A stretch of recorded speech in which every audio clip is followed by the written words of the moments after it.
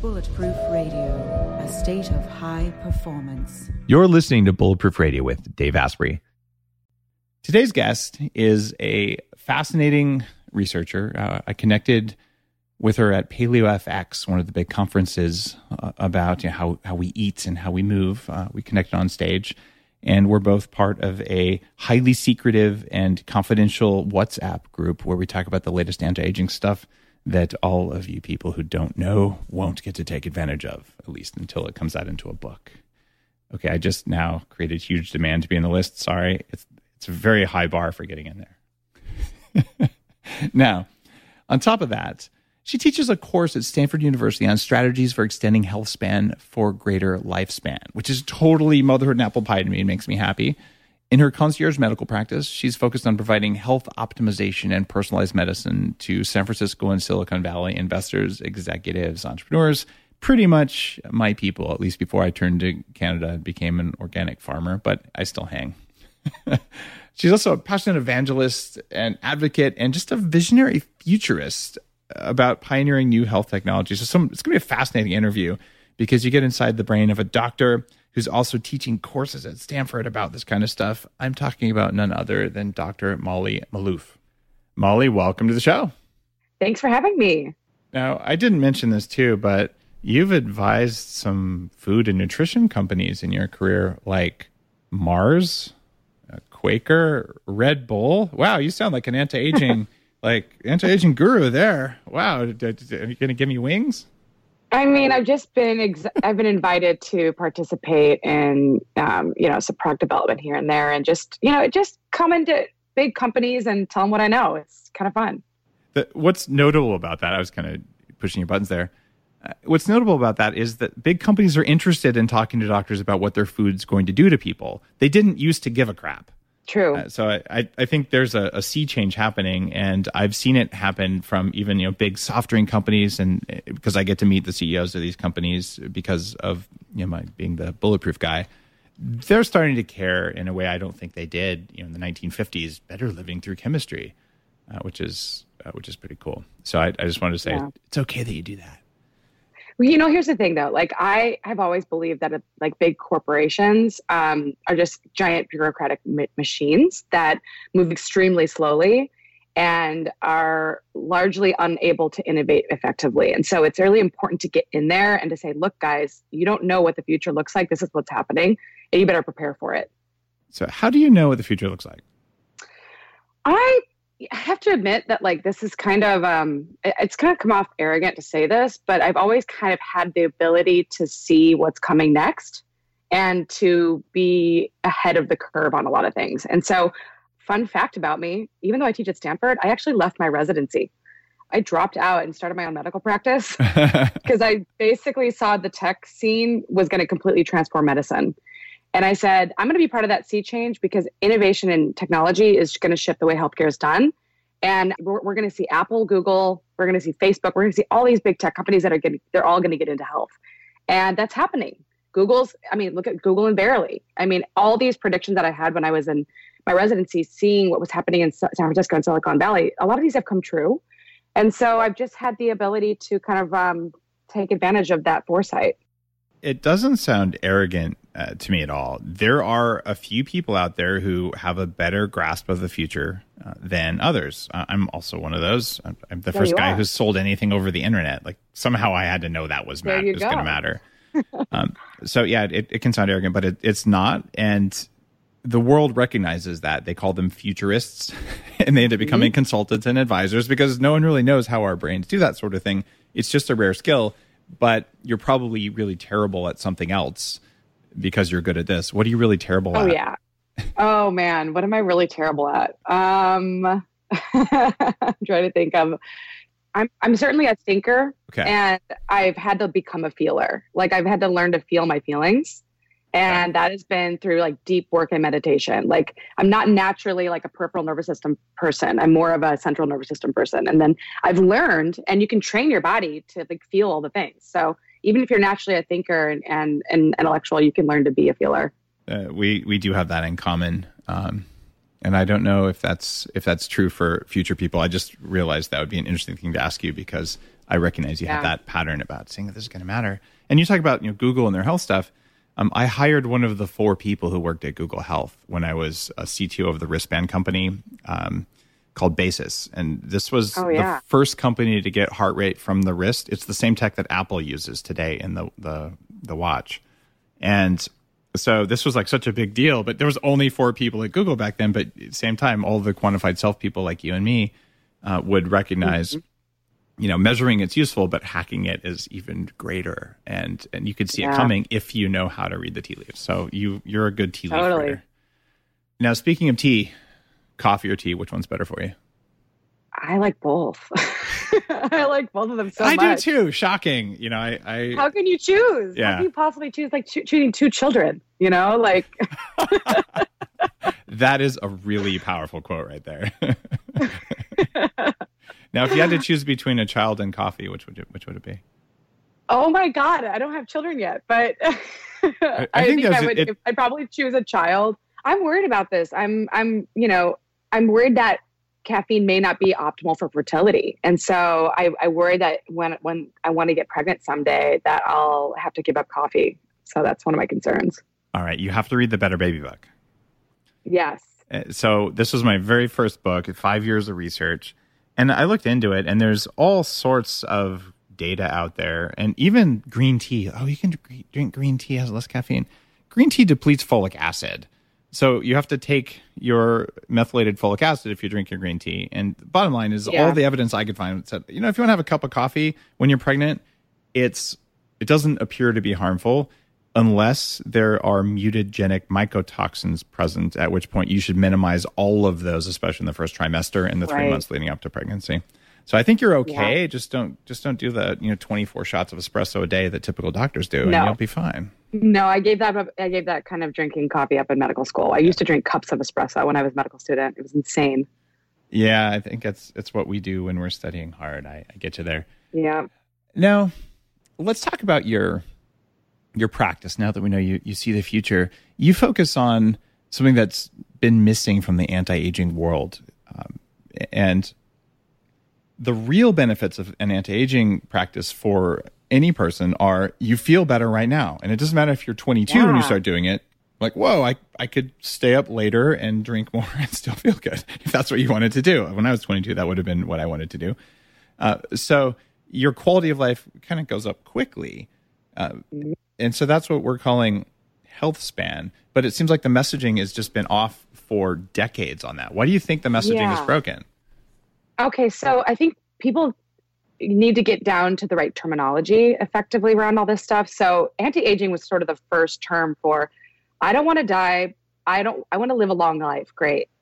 That's wonderful. But a lot of people also want to live a long life with quality of life, right? And so they want to be healthy and live a long life. And that's what health span is. It's a number of years you have healthy without disease or disability. But then the question is what is health, right? And so this is what I've been kind of trying to figure out for the last 10 years. Because health is this amorphous term. And it used to be the complete absence of disease or infirmary, according to the World Health Organization. But that's kind of pie in the sky. Like everybody's going to get hit with something here and there, whether it's a cold or you break a bone. The real measure of health is how quickly you bounce back after you're hit by some sort of challenge. Yeah. And so really fundamentally underneath health is this concept of capacity. And so I got really obsessed with mitochondria because they're fundamentally power plants that make and store charge as capacitors. And so these incredible organelles are fundamentally responsible for our ability to be healthy and adapt and self-manage in the face of adversity, which is the definition I like to use. It's amazing what happens in mitochondria, and the idea of being a capacitor. For engineers who are listening, a capacitor basically can store a certain charge and then deliver it very quickly. Whereas a battery doesn't deliver things quickly. A battery delivers a constant flow of energy. So that mitochondria can provide a big, quick hit, almost like a car that can accelerate really quickly versus a car that can accelerate slowly, but then hold a constant speed. And the nature and abilities of mitochondria are fascinating. And so you got into those. Was that from medical school where you first got interested in those? Oh, I got interested in them in the last few years, actually, the last couple of years. In the last year in particular, I got really obsessed with glucose metabolism. Yeah. And the first people in San Francisco to put a glucose monitor on as a healthy person and say, hey, I went to a quantified self meetup and I said, hey guys, turns out that like my blood sugar isn't normal. And I thought I was super healthy. And so I was like, well, what is the regulator of blood sugar? And it's actually the mitochondria, because they're the ones that are metabolizing the fuel and then using the fuel and dictating where it goes. So they're signal transducers. They're all nodes in this giant system in our body that's taking in information from our outside world and deciding what to do with it. And so evolutionary fitness is kind of what they're here to do. They're trying to keep you alive, and then they're trying to help you reproduce. Like your body really wants to do those two things. And the mitochondria are the ones dictating those actions. Do you know what cells in the body have the highest concentration of mitochondria? Adrenals, I believe. No. Or the brain? No. No. What am I missing? I was wondering, just the way you explained that, I loved it, because Headstrong was my mitochondria book. So I went really deep on mitochondria in this book and like, how do you hack them? And what I found was that in the heart and the brain, you have about 15,000 mitochondria per cell, like capacitors. You need these energy for neurons, specifically neurons in the brain, not glial cells. But only in women, cells in the ovaries have 100,000 mitochondria per cell. Whoa. And when you said right there, mitochondria are sensing the world around us and deciding what to do, who do you think decides which egg is going to drop? Those little bastards are the ones deciding which egg is going to be your baby. Right? Wow. That's how in control of our survival they are. There's no other explanation I can think of for why we'd have 100,000 there, other than that they're environmental sensors and capacitors and power producers. Right? Isn't that cool? That is the coolest thing I've heard in a long time. You've blown my mind. Well, that's hard to do. Well, thank you. Yeah. I'm sending you Headstrong, by the way. It's going to be like, please do. It will make you happy.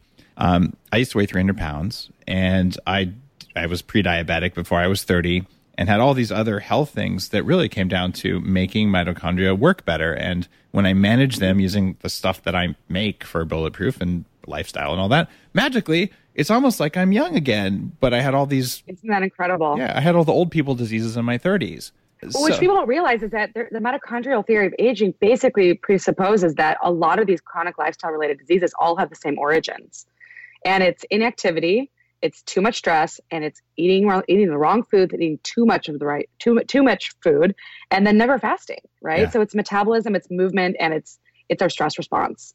It really is. And there's nothing as enlightening as actually looking at what your blood sugar does. So for me, I went to a doctor at the Palo Alto Medical Foundation. This has got to be going on like 20 years ago. And like, I've started gaining weight again. I feel like I'm hungover all the time. I feel like someone poisoned me. I'm just so tired. And, you know, I don't know what's wrong, but I can tell you something's not right. And it turns out I was living in a house that had toxic mold, Stachybotrys, which directly poisons mitochondrial functions. Go figure. But we didn't know it at the time. So he looks at me and says, oh, you know, maybe you should try to lose weight. And I'm like, maybe you should kiss my ass. Like, I've worked out an hour and a half a day, 6 days a week. I've tried everything, and it doesn't work. And he said, well, maybe you have high blood sugar. So every day, 20, 30 times a day, I was pricking my fingers back then. And I came back with a chart that I made by hand. And he's like, you're not supposed to be pricking your fingers. You don't have diabetes. I'm like, you told me it was high blood sugar, but it's not. My blood sugar varies, but it's not crazy high. I don't have diabetes. And he just kind of shook his head like, what sane person would do that? And had nothing to say other than that vitamin C would kill me. And so I fired him. But I remember that experience, and I really didn't like it. And it gave me compassion for diabetics. But about 3 years ago, I bought a continuous glucose monitor. And I tried it for a month or two until I ran out of sensors. I wore it on the Dr. Oz show. And they're like, what's that weird thing on your arm? And I'm like, I don't think I can tuck it under my shirt. Sorry. But I'm actually wearing one right now. Yeah. So I started again maybe 3 months ago, and I decided I'm just going to wear one for a year. And it's crazy what the lack of sleep does for blood sugar regulation. It's incredible. Well, it makes so much sense, right? Like your body is responding to stress, and stress releases cortisol, and cortisol contributes to insulin resistance because your body is trying to help you maintain blood sugar for your brain to function to get you out of danger. Yeah. So it's the adaptive stress response in real time. And like people don't realize that the stress response is an adaptive response. It's actually when it becomes chronically activated that it becomes disease. And that's just modern life. And it's there to help you. It really is. Yes.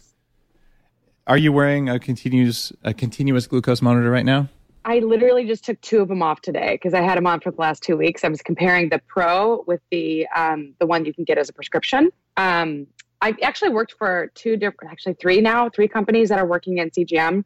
And I spent a good 2 years just pouring through every single research paper I could find on the topic. And so I really look at CGM and the curve as like the ultimate lifestyle biomarker. And it's like you're a video game. You literally are in the video game of your life.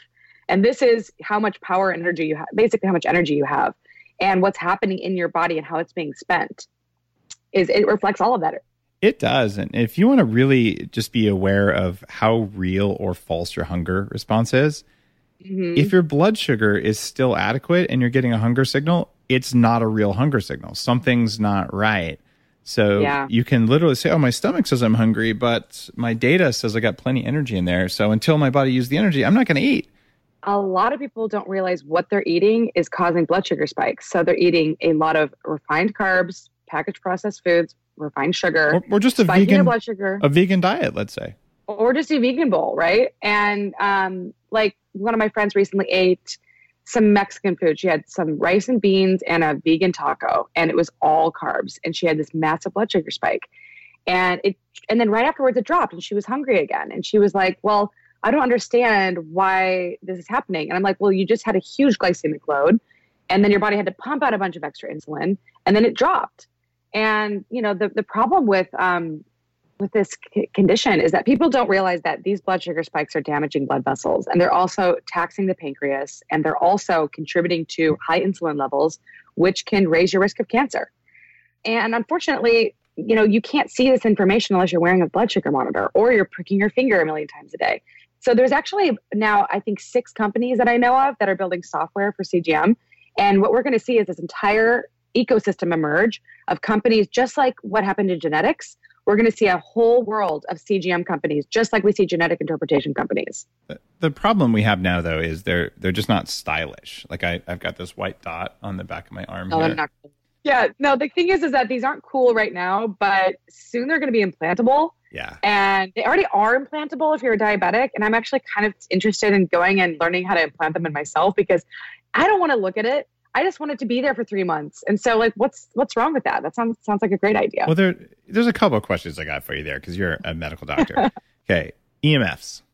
Oh, yeah. So we actually do. All right. So EMFs, right? Like, we're electromagnetic beings, right? Yes. Our bodies are electromagnetic. And let's get that straight. And mitochondria literally resonate through electromagnetic frequencies with each other. So we know that they fundamentally act this way.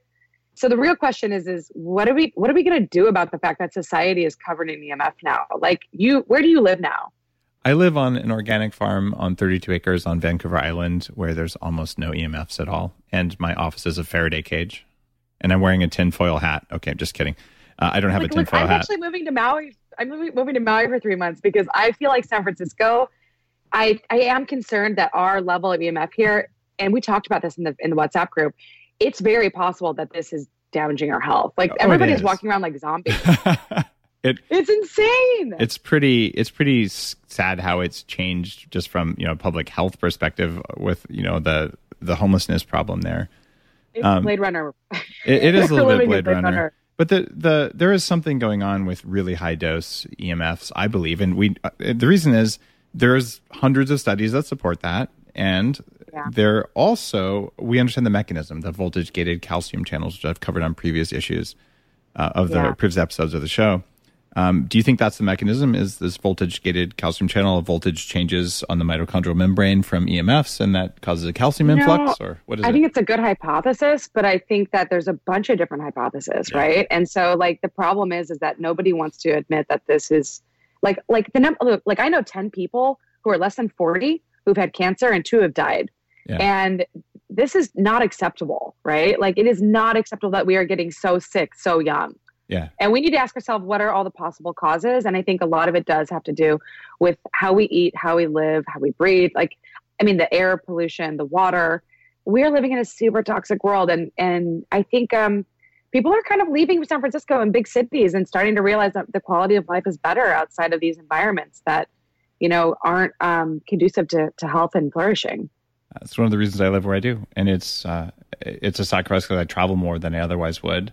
And I don't have access to certain services, but I do get to, right now, the only meat that I eat when I'm at home, I fed it. I know exactly where it came from.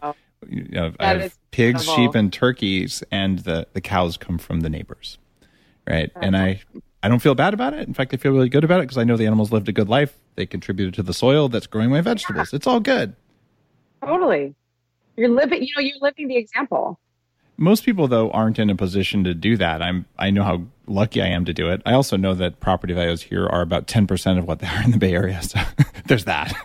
But I mean, the real thing we need to. So here's what's fascinating. Like Switzerland adopts 5G, and then there's a massive protest, and it gets no attention in our news. But like people are pissed that this stuff is coming, and I don't think enough people think deeply about this and care enough to question it, unfortunately. And so it's kind of just happening without enough regulation. And obviously the government is not, the experts on all these things. I wouldn't say that. So I'm concerned, but I'm also taking, action and deciding to spend some time away from the city of San Francisco and like literally take 3 months and work remotely from Maui, because the last time I was there, I was just like, I feel alive. I feel well. I feel healthy and vibrant. And a lot of it was the sunlight, the air quality, the water quality, the plant life, and just the fact that it doesn't feel like it's covered in the kind of EMF and mold that San Francisco is covered in. The mold is a whole other issue in San Francisco. It is hyper aggressive there. And I've come to believe, just from studying mold, I did a documentary on mold. Yeah. And it really affected my health, is that when we genetically engineer mold to make something like citric acid, which is a common food additive. So we use mold, Aspergillus specifically, and Aspergillus niger, the black mold, is a black mold. There's multiple species that are toxic. But to increase the toxin yield, and this is modified so the toxin is actually citric acid. It's not really a toxin, but we've sort of hacked these things. What they do is they increase EMF exposure in the culturing environment to increase toxin formation. I'm pretty sure that might work in the world around us too, but all I know is when you're in areas, San Diego is a big problem, San Francisco is a big problem, there's a lot of really hyper-aggressive mold there, and I feel it. I walk in, I'm like, oh man, like something kind of messed with my mitochondria. And I'm way more resilient, and you can fight the mold with bacteria. I started a company, Homebiotic, that is a probiotic you spray around that eats mold hyphae, so the mold can't reproduce, even if it wants to. But it's taken years of work for me to become as resilient as I am in those environments, and I think EMFs might be a part of it. Yeah. So you've decided for your health span, like, all right, I'm getting out of Dodge, basically. Sure. I mean, I have to come back and teach in the spring, so I'll probably return to Palo Alto for a few months just to be at Stanford. But then the real question is, where do I really want to live? Because I don't want to be in a city like San Francisco right now. It's just lost a lot of its magic, and it's just energetically. Everyone says the same thing. Energetically, it feels like a massive voltage drop when you enter. Like it's not the vibrant, innovative city it once was a few years ago. Like even 7 years ago when I first moved here. So I spent a long time in the Bay Area. My career in tech was there, and something has changed. I can't tell you exactly what it is. The vibe is different. The vibe is different. Now, are you going to put a continuous glucose monitor on before you go to Hawaii and wear it while you're there, and then see what happens when you come back? I have done that. Okay. I have done that. Yeah. In fact, I've worn a glucose monitor for like 3 years straight. So like I almost always have one on. I'm in the process. Sadly, I'm throwing out a whole like bunches of boxes of Abbott Libre Pros because they do expire, which is super lame. And they actually do, when they expire, they don't work as well, because I've done a bunch of comparison testing. The thing that I've noticed though, I went on 2 different meditation retreats recently, and my first meditation retreat was like it was like Zen and ecstasy and bliss, and it was massively just enlightening. The second meditation retreat was like stressful, and all this stuff was coming up I didn't want to deal with. And I literally saw this emotional reaction in both situations. I saw it in the CGM. One of them was like super even keeled, a little blip for food. Despite eating a vegetarian diet for 2 weeks, it was like, pretty consistent. And then my variability went way up during the really challenging emotional experience. So I thought it was going to be nice and even keeled in Maui, but it was actually the internal stress that I was experiencing that was causing it to change. And what people don't realize is that a lot of stress is not necessarily outside of you. It's the stuff that's running on the inside that you're not addressing. And like a lot of people have unresolved traumas that are just almost like an energetic, it's like malware in the brain and an energy leak in the back. It's like constantly draining your energy. And so Wow. I'm a big proponent of telling my clients to like, if you have trauma, go get some EMDR, go deal with your trauma therapy, go to get psychedelic medicine. Because unresolved trauma is a massive stress in the body. And it's like malware in the background. It's amazing. I look at it from a mitochondrial perspective. They're trying to keep you alive. Your pattern matching system decided that something in the environment was a potential threat, even though it's all just a story in your head. And so it's going to change your blood sugar stance. And I felt the same thing. Like I went through some real stressful negotiating stuff about a month ago. And I was like, man, what is going on with my blood sugar? It is totally wacky. We're talking like 15 points higher than it normally is. And my ability to maintain just a short blip after a meal, even a properly composed meal, it was not as good. And that's emotional stress affecting the very energy fuel substrate of your body. It's there, right. But I looked at heart rate variability since I really started blogging about this and from running a nonprofit before that as one of the big quantified self ways of measuring stress. Like you, though, the continuous glucose monitoring, if you have both of those signals, I use my Oura Ring to track my heart rate variability at night, my blood sugar throughout the day. I can tell you pretty good how well is the system working based on fuel availability and then efficiency of how it's running. And trauma will suck fuel and cause it to squirt at the wrong time. It'll drop your system, what do I want to call it, system coherence from the heart rate. It's crazy. Yeah. Someday we're going to have devices that are going to be real-time HRV and real-time CGM that are going to be so invisible and embedded in whatever wearable that they're going to come out on. And we're going to have these incredible feedback systems. And then eventually we're all going to not need them anymore because we're going to know what it feels like to be stressed out. We're going to know what it feels like to have high blood sugar. Like I know my blood sugar right now is probably, if I were to go measure it, in like the 80s, probably the low 80s because I haven't had breakfast. But I'm kind of worked up a little bit. So maybe it's like upper 80s, like I'm on a podcast, I'm communicating.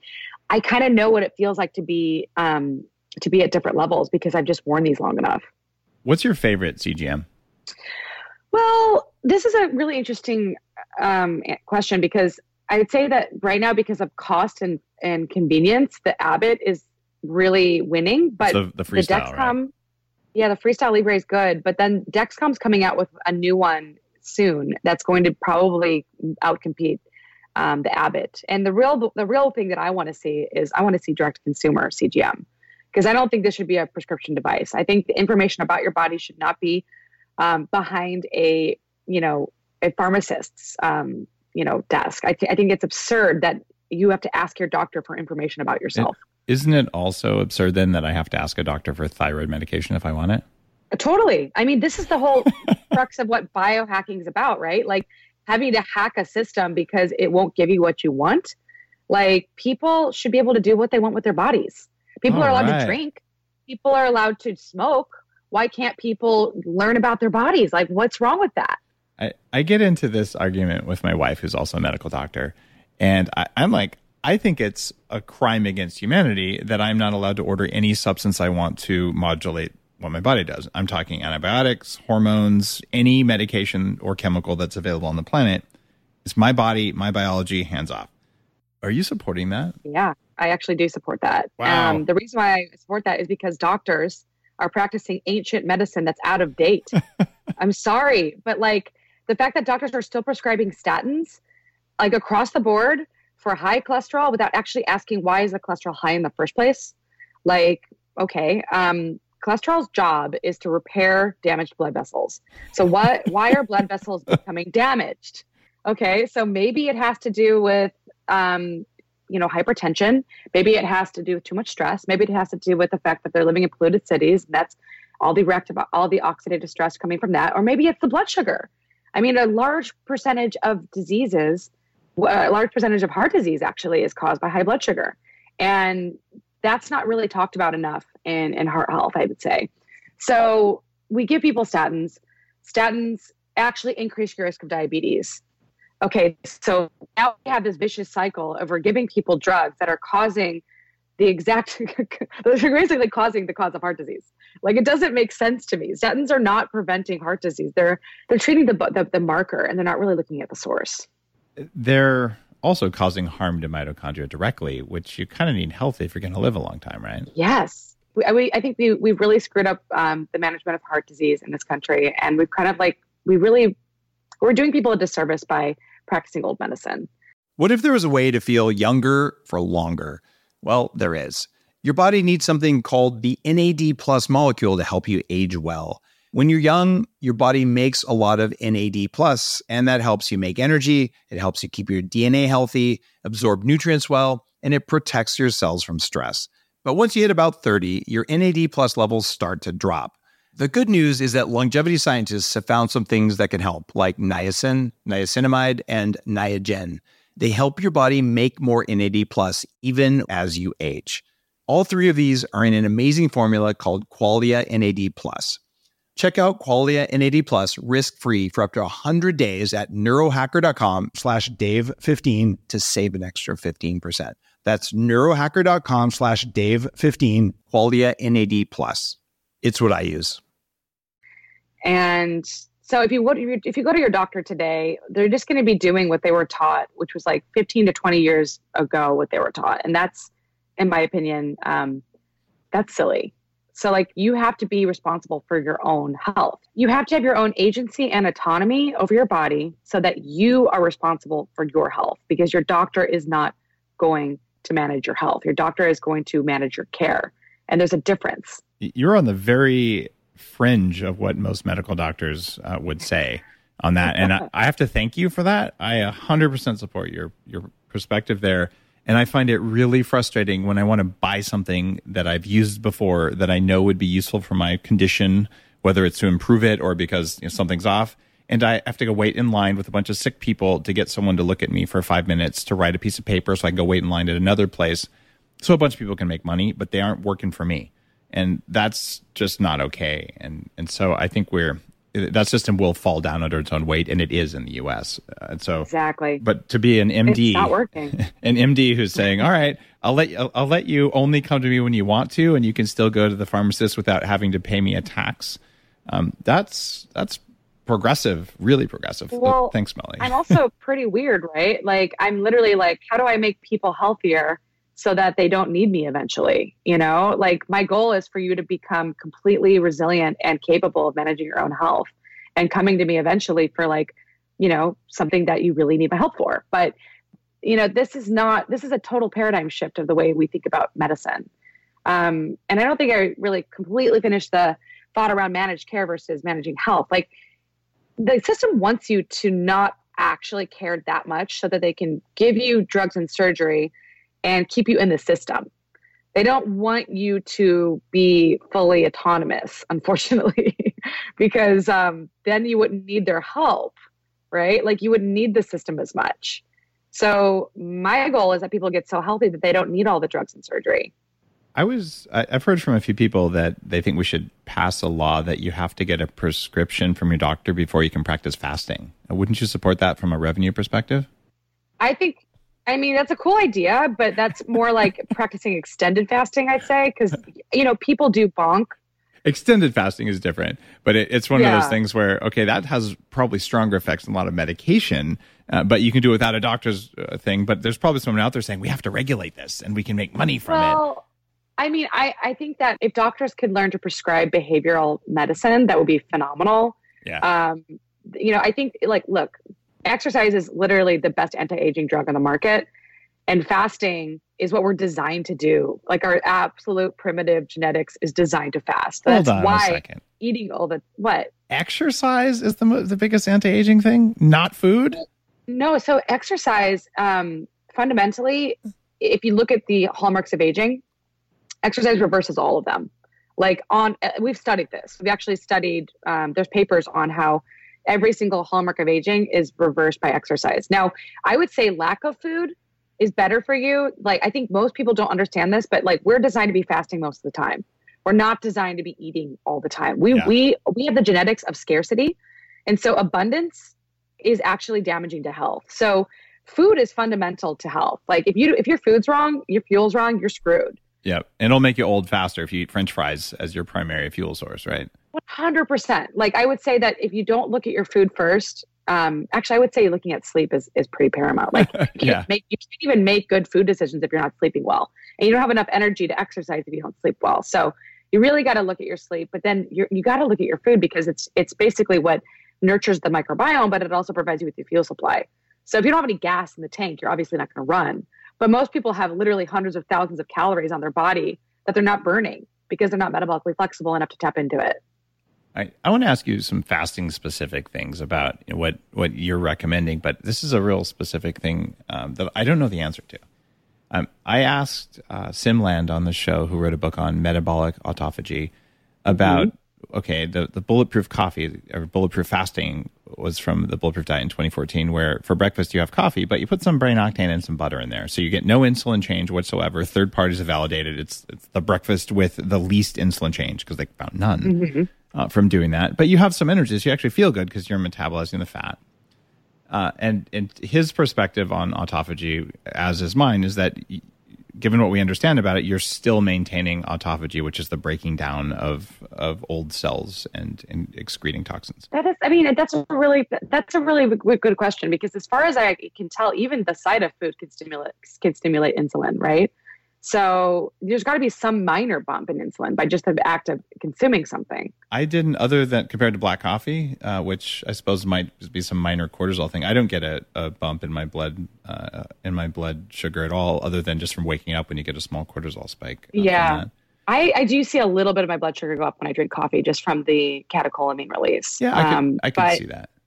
Yeah, here's the thing: like a true fast is, no food, right?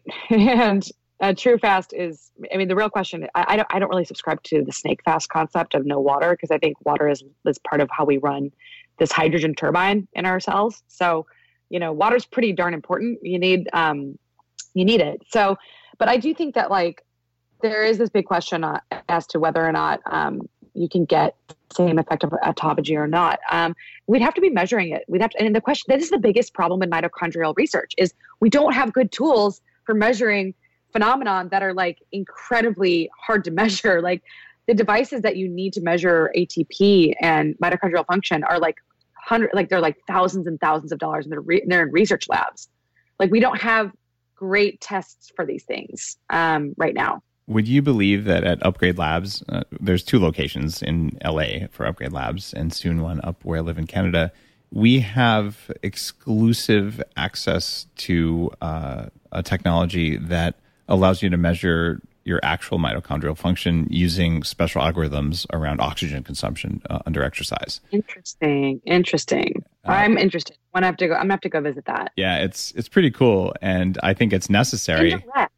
It's still somewhat indirect, isn't it? It's indirect, but it's VO2 max is one of the better tools as well. VO2 max, the algorithms are wrong for measuring essentially mitochondrial heteroplasmy. Like how effective are your mitochondria at turning blood sugar or fat into energy? And so you can measure how efficient are mitochondria, which is a measure of how they're working, but they're not going to tell you, you're losing an electron at step 3 in the Krebs cycle. You can't do that. Yeah. Well, one of the things that I like doing, if you really want to geek out on this, is you just get a blood sugar monitor and you get a ketone monitor, and you start measuring as you fast what's happening in your body. So I did this for 2 months. I did every other day fasting, which is kind of crazy as a woman to do that, because everyone's like, oh my God, you're going to damage your health. But I felt awesome. I looked awesome. It was so 24-hour fast every other day? 36-hour. Wow. Every other day. Yeah, it was some serious metabolic Olympics. But I was measuring my glucose ketone index, and I was literally in over the course of a few weeks watching my body become more metabolically flexible. So you can see if your body is dropping into ketosis and how fast it's dropping into ketosis. And you can see whether or not your blood sugar is shifting. And if your blood sugar is not dropping as your ketones are rising, then you're usually under some sort of stress. And if your blood sugar is dropping and your ketones are rising, then you know that you're tapping into ketosis, right? You're actually in ketosis.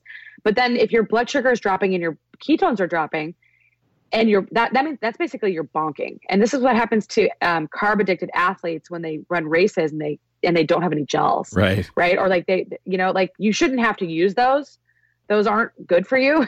No. And if you are using those in a race, it's because you're not metabolically flexible enough to tap into your own fat supply. And so, basically, like, this is the way that you can see how metabolically flexible you are, is by just measuring these two markers. I have not found an implantable or stick-on a ketone sensor, but I believe not yet. You and I aren't the only ones fantasizing about that. It's coming. Oh my God.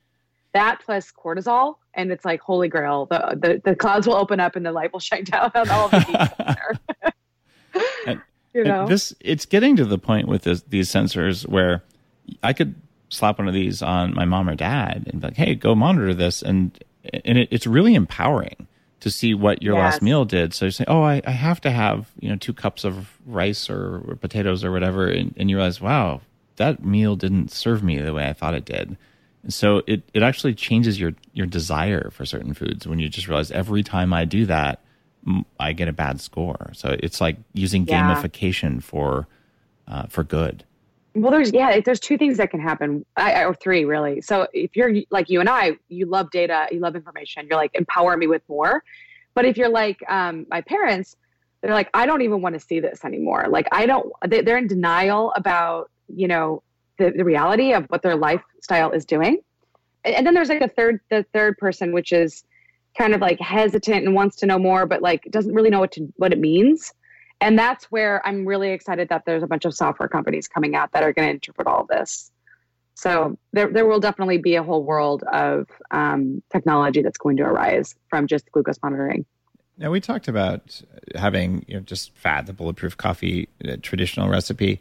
What I've been doing for the past while, and I wrote about this in Superhuman, is I'm concerned about gut bacteria. When I went on a 3-month 0 carb, essentially 1 serving of broccoli a day, no other carbs at all. It really messed up my biology, and I ruined my sleep quality, dropped my testosterone, increased cortisol. Not a good diet. And so carnivore? It was almost carnivore, except I ate some broccoli, right? And I did this as I was just running through tests before I published the Bulletproof Diet to sort of see, all right, do we really need carbs? And what I ended up with was cyclical ketosis, because you have to feed your gut bacteria. What I've been doing lately, I found out I had 48 species of bacteria in my gut from the Viome test, which is a little bit low for what I wanted. So I made a prebiotic. It's called Inner Fuel. We ended up launching it as a product. And I use that now. I put that in my bulletproof coffee in the morning on some mornings. And it is keto. I mean, it is made out of carbs, but it's indigestible carbs that get turned into propionic acid and butyric acid by gut bacteria. So you get these really happy, healthy gut bacteria. And it doesn't raise blood sugar for me. Who knows if it does for someone else? I mean, there can be individual things. So I put that in there, and now it's like, okay, I'm certainly incredibly full when I do that. I'm talking 75 calories, but not calories that my mitochondria are getting unless they've been transformed by gut bacteria. And I basically tripled the number of species in my gut, which is good for aging. What's in this? What are the kinds of fiber in this? It's acacia gum fiber plus hydrolyzed guar gum plus larch arabinogalactin. So these are tree saps, basically. Oh, yeah. I'm loving those right now. I've got to try this because I actually prescribe acacia fiber and is it arabinogalactin? Is that how you say it? Yeah. I prescribe those for sure. Okay. So I put all 3 together, and I mean, but for me that it took 3 months I just put it in my coffee in the morning, my bulletproof coffee, and my species went through the roof, and I published the data. And what I don't know, though, is am I still fasting if I do that? And people have asked me that because gut bacteria make something called FAF, fasting-induced adipose factor. They'll amplify what your liver makes to tell your body to store more fat or to burn more fat based on what the gut bacteria want instead of what your mitochondria want. So do you have any data or thoughts on if you feed just your gut bacteria with something that doesn't raise your blood sugar? Are you still fasting or are you not? I've thought a lot about fasting in the microbiome because I've done so many different kinds of fasting in the last 2 years. Like I've done extended fasts, like 3-day fasts. I've done 20. I mean, when I first started fasting, I just started like gradually adding days. And I definitely noticed after a prolonged fast that I would have almost a dumping type syndrome where I'd reintroduce food and it would just go right through me. Yeah. And part of that was because I'd killed off a lot of my microbiome. And I've been watching people in the fasting world develop depression. Yeah. And so I know that there's a relationship between too much fasting and killing off the microbiome, because I've seen this happen in more than one person who's like a serious faster. And they're like super, like some of them have companies around fasting. Some of them are like super arrogant about how many they fast for 2 weeks at a time. I know. You know, and I'm like, and I've always told them, look, you've got to tend to the microbiome, because it's like a garden. If you don't till a garden, it's like if like someone, let's say you just completely like left town for 2 weeks, Dave, and then fired all your staff. I don't know if you have staff who run your farm, but like, you know, if your farm is left to like, farms are not going to grow effectively if there's not someone that's tending to it, right? Like you have to actually grow a microbiome, and you have to tend to the microbiome like a garden of your body. And so it will not thrive if you don't feed it appropriately. I kind of try to imagine like a primitive human and what they would be doing as they'd be looking for fuel and looking for food. And they'd probably be, you know, picking up a few nuts and berries here and there, or picking up a few leaves here and there, and probably still consuming, even though they're at a low level of blood sugar, because, you know, that's kind of the whole, if you think about anyone who's ever gone mushroom hunting, like, you know, you bring trail mix with you, right? Like you're kind of going to be looking for some food in your environment. So I don't necessarily know if humans are designed to just not have any food at all, except for an occasional meal, or if we're meant to be kind of grazing or gathering slowly over time. So I think it makes sense. I mean, if you look at, you know, wild animals, they're kind of nibbling on food here and there, and then they're looking for their big meal.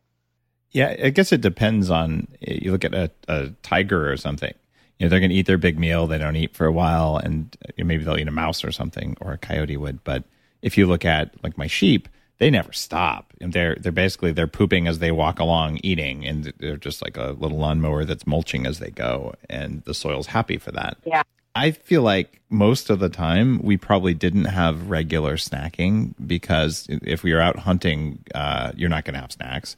And if you're out gathering, you might eat a berry along the way, but you're pretty much bringing it back home. And I feel like most of the time we weren't snacking. True. And by snacking, I'm talking about like more like wild foraged food, right? Yeah. So like the stuff that you'd be eating out there is mostly fiber. It's not, It's like fiber and phytonutrients. It's almost got like no carbs in it, right? If you think about nettle, or like you can't eat nettle, but you have to like prepare nettle. But if you think about just like gathering, you know, green leaves from like a forest floor that you might be able to nibble on, like it's mostly fiber and some phytonutrients. Yeah, it's the polyphenols. Even berries. Yeah. I mean, we know these sweet, plump things. I have the native species growing on my property. They're wild. They're half the size of my little fingernail. It would take you 6 hours to get 1,000 calories of those if you were lucky, and your back would be sore. I mean, they would only be in season for 3 weeks. Right. So it's not like that was a real serious fuel source, but they're just full of anthocyanidins and all these other polyphenols that we know feed your gut bacteria. So it might have just been they had tea, right? And then you're also in an environment where you're touching soil, and that soil is getting inside your body. And so that's contributing to the microbiome as well. So, you know, speaking of the microbiome, have you heard of this company called Sun Genomics? No. SUN cool. Genomics? Yeah. So what they're doing is I love seeing companies come along that are doing what I've been doing in my practice, but that are systematizing it and scaling it. Like that's one less thing for me to have to do with my brain.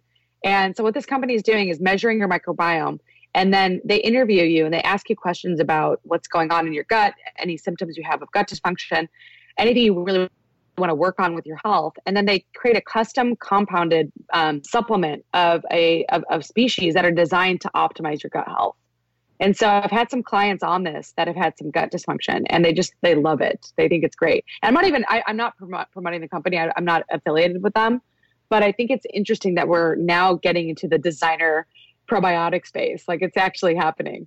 Because I used to actually take like the Genova Diagnostics GIFX, and then I would literally create custom gut healing programs for people that would replace specific bacteria. That would really, I mean, you've talked about histamine producers versus histamine degraders forever. Like, you know, giving people custom probiotic regimens that optimize their systems. That's totally coming, and it's pretty exciting. I'm maybe a little bit more skeptical than you are on that front. There's so much data about prebiotics and just changing what you eat to stop smacking the good guys that you'll actually grow what you need. And I've taken at least $100,000 worth of probiotics over the course of losing my 100 pounds and fixing my health and just anti-aging. And not seeing a lot of results from a lot of them. Some I've gotten results from, but I'll tell you, when I got the prebiotic load up, so I'm getting 60 grams of soluble fiber that feed the good gut bacteria. I also continue taking my probiotics, but I feel like the prebiotics trump the probiotics, but you probably want both. And my Viome data supported that for me. Like I'm not seeing the probiotics that I take come out in the poop. So a lot of them aren't growing for whatever reason. Yeah. But the combination is probably best. I mean, a lot of these have to be refrigerated, right? And like, there's another company that's coming out of San Francisco called Whole Biome, and they're creating a specific probiotic symbiotic blend that's going to be refrigerated, and it's literally an intervention for lowering blood sugar. So we know that if you have a healthier gut, you're going to have a healthier metabolism. Yeah. And so there's just going to be a whole bunch of companies that are going to capitalize on this specific facet of health. Check this out. I was talking with Naveen at Viome because they have 100,000 plus samples or something like that. It's got to be that many now. They ran it through an AI algorithm. They can tell you with some kind of high degree of certainty. I don't know if I can say what the number is. I'd want to check with them first. But they can tell you what your blood sugar will look like from eating a specific food based on the composition of your gut bacteria. I heard this, and I had a chat with the other co-founder, the scientist. I can't remember his name. I met him at the Transformational Technology Conference. I spoke right after him, and he was telling me this exact thing, that they can, without fail, predict what foods are going to do to you. But the problem, I told him, is that, well, we don't eat foods in isolation. We eat foods in combination. And so I would argue that, the other question, like the blood sugar is not just about what you're eating. It's about how much you're eating. It's about when you're eating it. It's about what are you eating it with? It's about what have you eaten? What did you do before you started eating? What are you planning to do after you ate? And then like, how did you sleep and what's your stress like? So let alone like the pollution levels in your environment and, the other issues like vitamin D. So there's so many things that affect blood sugar that besides just what we eat, that I think it's a little bit overconfident to say that, we are now eliminating CGM as a tool. That's what he told me. He's like, we don't think we need CGM anymore. And I'm like, no, it still changes based. I mean, I've seen a blood sugar spike in myself, and I went and I've worked out for 30 minutes right afterwards, and I've dropped it in like 10 minutes. I've dropped my blood sugar. Yeah. So I think there's a market. I think you'll be able to say that you can choose foods that don't spike your blood sugar without a CGM. But I have some very high quality electrical stimulation stuff from that I'm trialing for Upgrade Labs. Cool. And I've been using this for a while. I can take my blood sugar down into the 70s in 30 minutes. I mean, I could be running on myself right now, but I mean, I'm sore for 7 days afterwards. It's like doing 10,000 squats while I'm sitting watching TV. Oh, is that machine I heard about? Yeah. So someone from Upgrade Labs contacted me, and I started looking at all your stuff, and I saw this thing that you guys have that's apparently like a week's worth of working out in like an hour or something. Oh, that's we call that cold hits. So that gives you 2.5 hours of cardio equivalent in 21 minutes, but it's doing that with compression to manipulate lactic acid levels and temperature changes to keep oxygenated blood inside your brain and your organs. Different thing. This is one that isn't commercially available yet at the labs. Okay. But I've been using these waveforms for 15 years now, and you can put on muscle like crazy. But what I'm essentially doing is a heavy duty powerlifting workout without it's an intense experience. I'm not going to say, but it's less likely to injure you, and you can literally do something else while it's happening. Cool. What I saw in my CGM was, wow, I went really low to the point I'm going to lay down if I don't eat something. I actually got hypoglycemic from it, which isn't normal. Yeah. But without CGM, I wouldn't know that. And I'm sorry, my gut bacteria just didn't care that I did that. So there's something going on. Yeah. Well, here's the thing that's kind of interesting about mitochondria and blood sugar metabolism. There's really two really good ways to damage mitochondria. And the first one is just eating too much, right? Like overfueling your body damages complex 1. But the second one is not using up the fuel you have. The benefit of exercise is that it's essentially using your fuel, right? It's basically flipping the switch. You're going from carb to fat metabolism if you run out of your fuel. That's actually a good thing. That's a way to train your metabolism. So it's a way to become more metabolically flexible, is to use the fuel you have during exercise. So fasted exercise is fabulous for doing this. Yeah, I would share that recommendation for people who have the flexibility in their day. Skip breakfast, work out at the end of your fast around 1 or 2 in the afternoon, and then go eat. And wow, magic will happen. It's a really powerful practice, and you don't have to do it every day. You probably do it twice a week, and you're going to see crazy benefits from it. I also bet that you had higher ketones when your blood sugar went low. I bet when you went quote unquote hypoglycemic, you were still producing ketones. I probably was. Wouldn't surprise me. And because, I am the guy behind brain octane oil, I always have some ketones because I have, a tablespoon of that stuff in the morning. My ketone levels usually go to 0.5. So I've got background ketones available whenever I want them. Now, I've got one more question from you, Molly. I'm just loving all the cool stuff we talked about. But how long do you think you're going to live? I mean, you're into anti-aging. You're managing all this stuff. You talked about health span, but let's pick a number. What's your number? Well, I think that the question is do you really want to live that long? I want to live as long as possible without disease. And so if I hit past 100, great. But if I'm in a nursing home, no, I'm sorry. I'm not doing that. That's not happening. Those are different questions, right? And if it was I'm going to cut off both your arms and both your legs, how long do you want to live? Well, you might say, I still want to live, or you might say, I'm done, right? Yeah. So, but let's assume that, your health is functional and that you move around under your own power and your brain works and that you have health span. So given that as a presupposed notion, what do you think is possible? I would be stoked to get to 120. I think that'd be rad. Okay. So 120 is your number. Okay. But I don't think that we're going to see, here's the thing.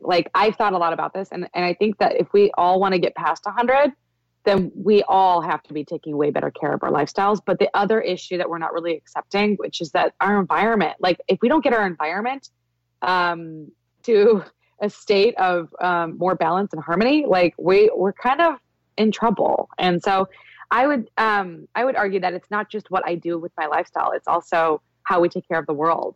Molly, thanks for being on Bulletproof Radio. It's a fascinating discussion. We talked about all sorts of cool stuff I didn't think we'd talk about. I feel like we could talk for a lot longer. Your website is drmolly.co. That's drmolly.co. And despite you talking about your psychedelic trip and living to your late 90s, that's not the kind of Molly we're talking about. Nope. But it's memorable. So drmolly.co.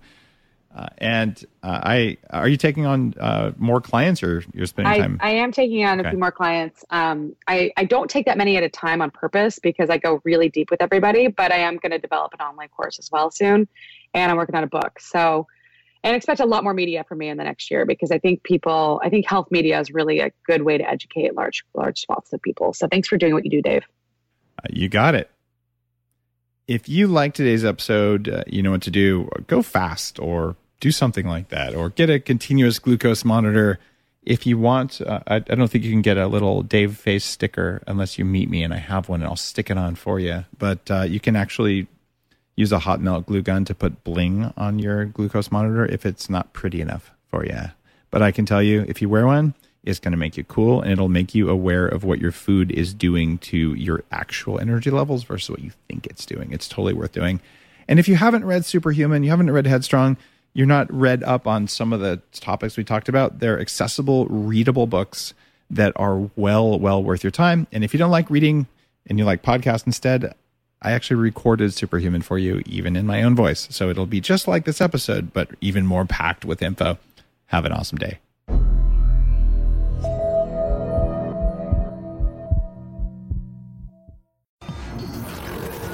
The Human Upgrade, formerly Bulletproof Radio, was created and is hosted by Dave Asprey.